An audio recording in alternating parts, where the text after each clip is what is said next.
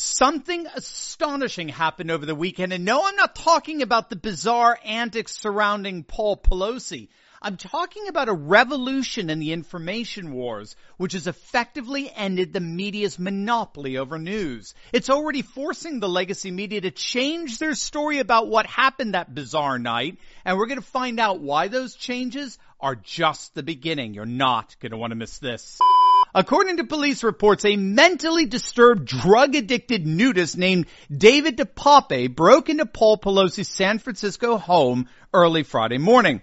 DePape confronted Pelosi, demanding to see Nancy. At some point, Paul Pelosi excused himself from DePape by saying he needed to use the bathroom. Just so happens that that's where he was charging his phone. And so, approximately 2:30 a.m., Paul Pelosi called 911 from his cell phone. The dispatcher for the San Francisco Police Department relayed the following message.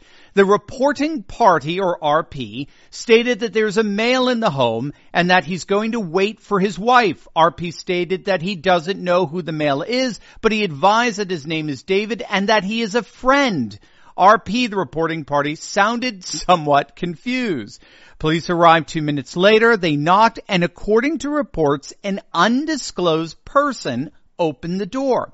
At that point, the police observed the two men, each with one hand on a single hammer, and ordered both of them to drop it. DePape immediately pulled it from Pelosi, started hitting him with it. The cops tackled DePape and took him into custody. So that's the official timeline. To say that it was odd would be an understatement. It's beyond bizarre and peculiar, but then the legacy media narrative formation began to shape. According to the media, DePape was obsessed with, yes, you guessed it, conspiracy theories. Conspiracy theories peddled by the ultra-MAGA far-right insurrectionists in our nation like Donald Trump. Forget the fact, as the New York Post reported, that he was a drug-intoxicated hippie who lived in a compound replete with BLM signs and rainbow flags. No.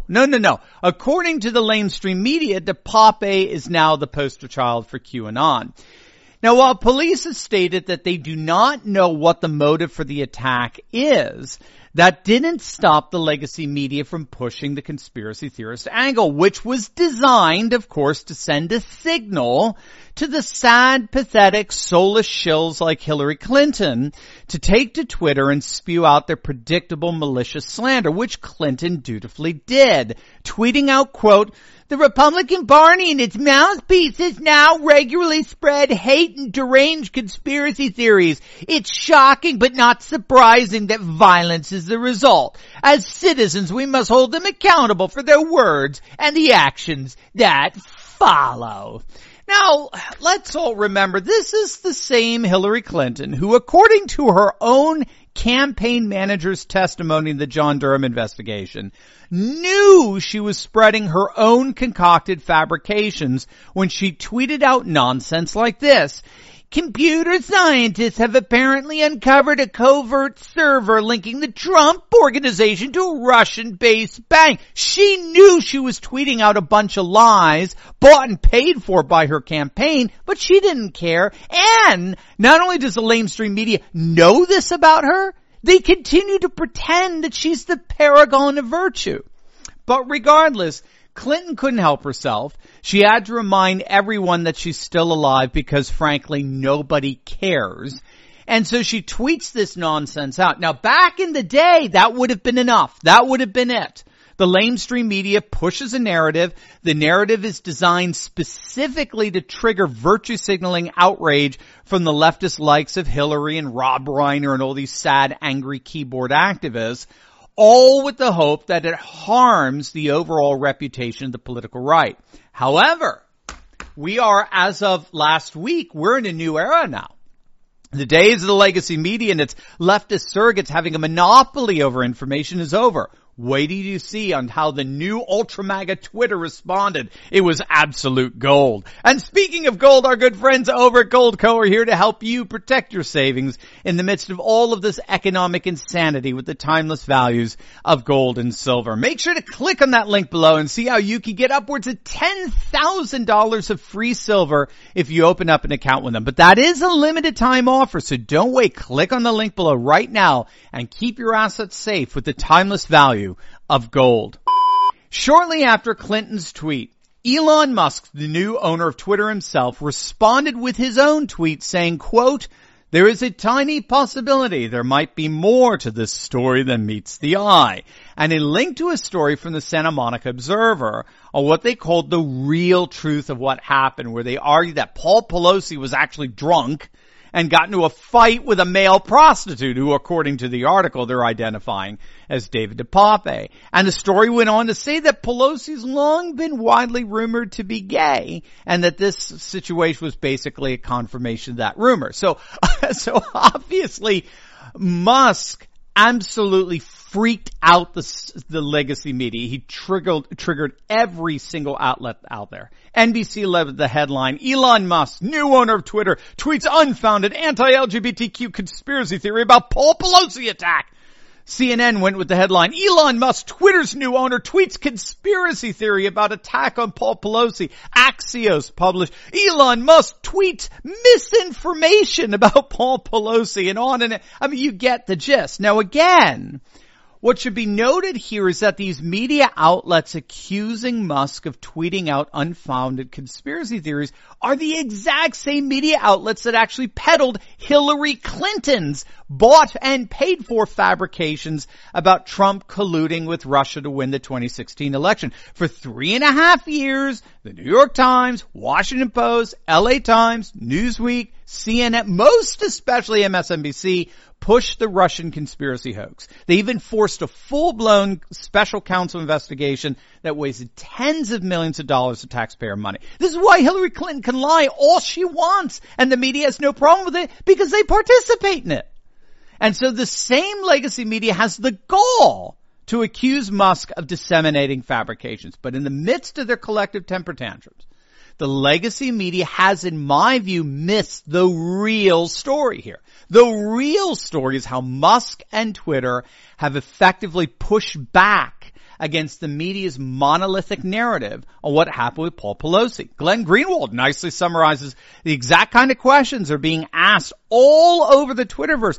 How did someone break into the home of one of the richest and most powerful families in the nation without setting off an alarm? How exactly did Paul Pelosi call 911 in the middle of this? Who is this unknown person who opened the door for the police? Where are the security and police videos in all this? And what's so fascinating is already the police have since twice changed their report. They now deny that Pelosi knew DePape, and even more fascinatingly, they now deny that there was a third person in the home who opened the door for police. Now, we can be sure that this narrative is going to continue to get, shall we say, adjusted as the questions continue to pour in from the Twitterverse. But as such, I think what we saw this weekend is a perfect example of exactly what we were talking about last week in terms of one of the major ramifications of Musk's takeover of Twitter. Up until fairly recently, the legacy media has operated with what was more or less a monopoly over information dissemination dispersal.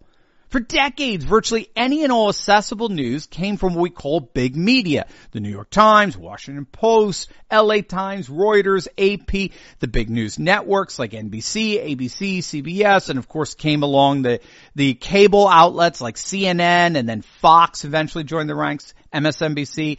But then most recently, over the last 10 years or so, we've seen the rise of social media.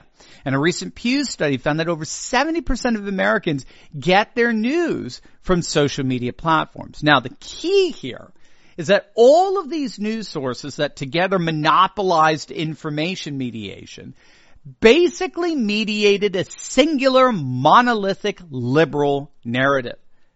And there's several reasons for that, but one stems from the fact that all the mediating outlets are embedded in cosmopolitan centers like New York and DC and LA and Chicago and Silicon Valley. And so their narrative that shapes the news is itself a cosmopolitan liberal narrative. And so this is why even the liberal commentator turned media critic Andrew Sullivan argues that the mainstream media pushes narrative, not news. That's key to understanding what's been going on for the last few decades. The mainstream media pushes narrative.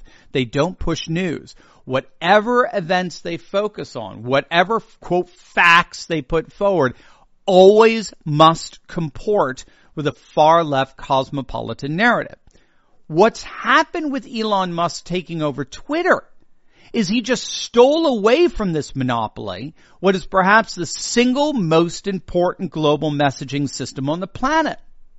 Twitter is the de facto global public square. It's the epicenter of narrative formation and information dissemination. And we just saw a glimpse of the future of the weekend. The legacy media no longer has monopolized control over the narratives and information that constitute news. Their days of gatekeeping over our access to knowledge has come to an end. And that may have been the most successful conspiracy of them all. As always, make sure to smack that bell and subscribe button, and you'll definitely want to check out my latest video on MSNBC panel panicking as they predict the midterms are going to be an absolute bloodbath. You're going to absolutely love it. Make sure to click on that link, and I'll see you over there. God bless.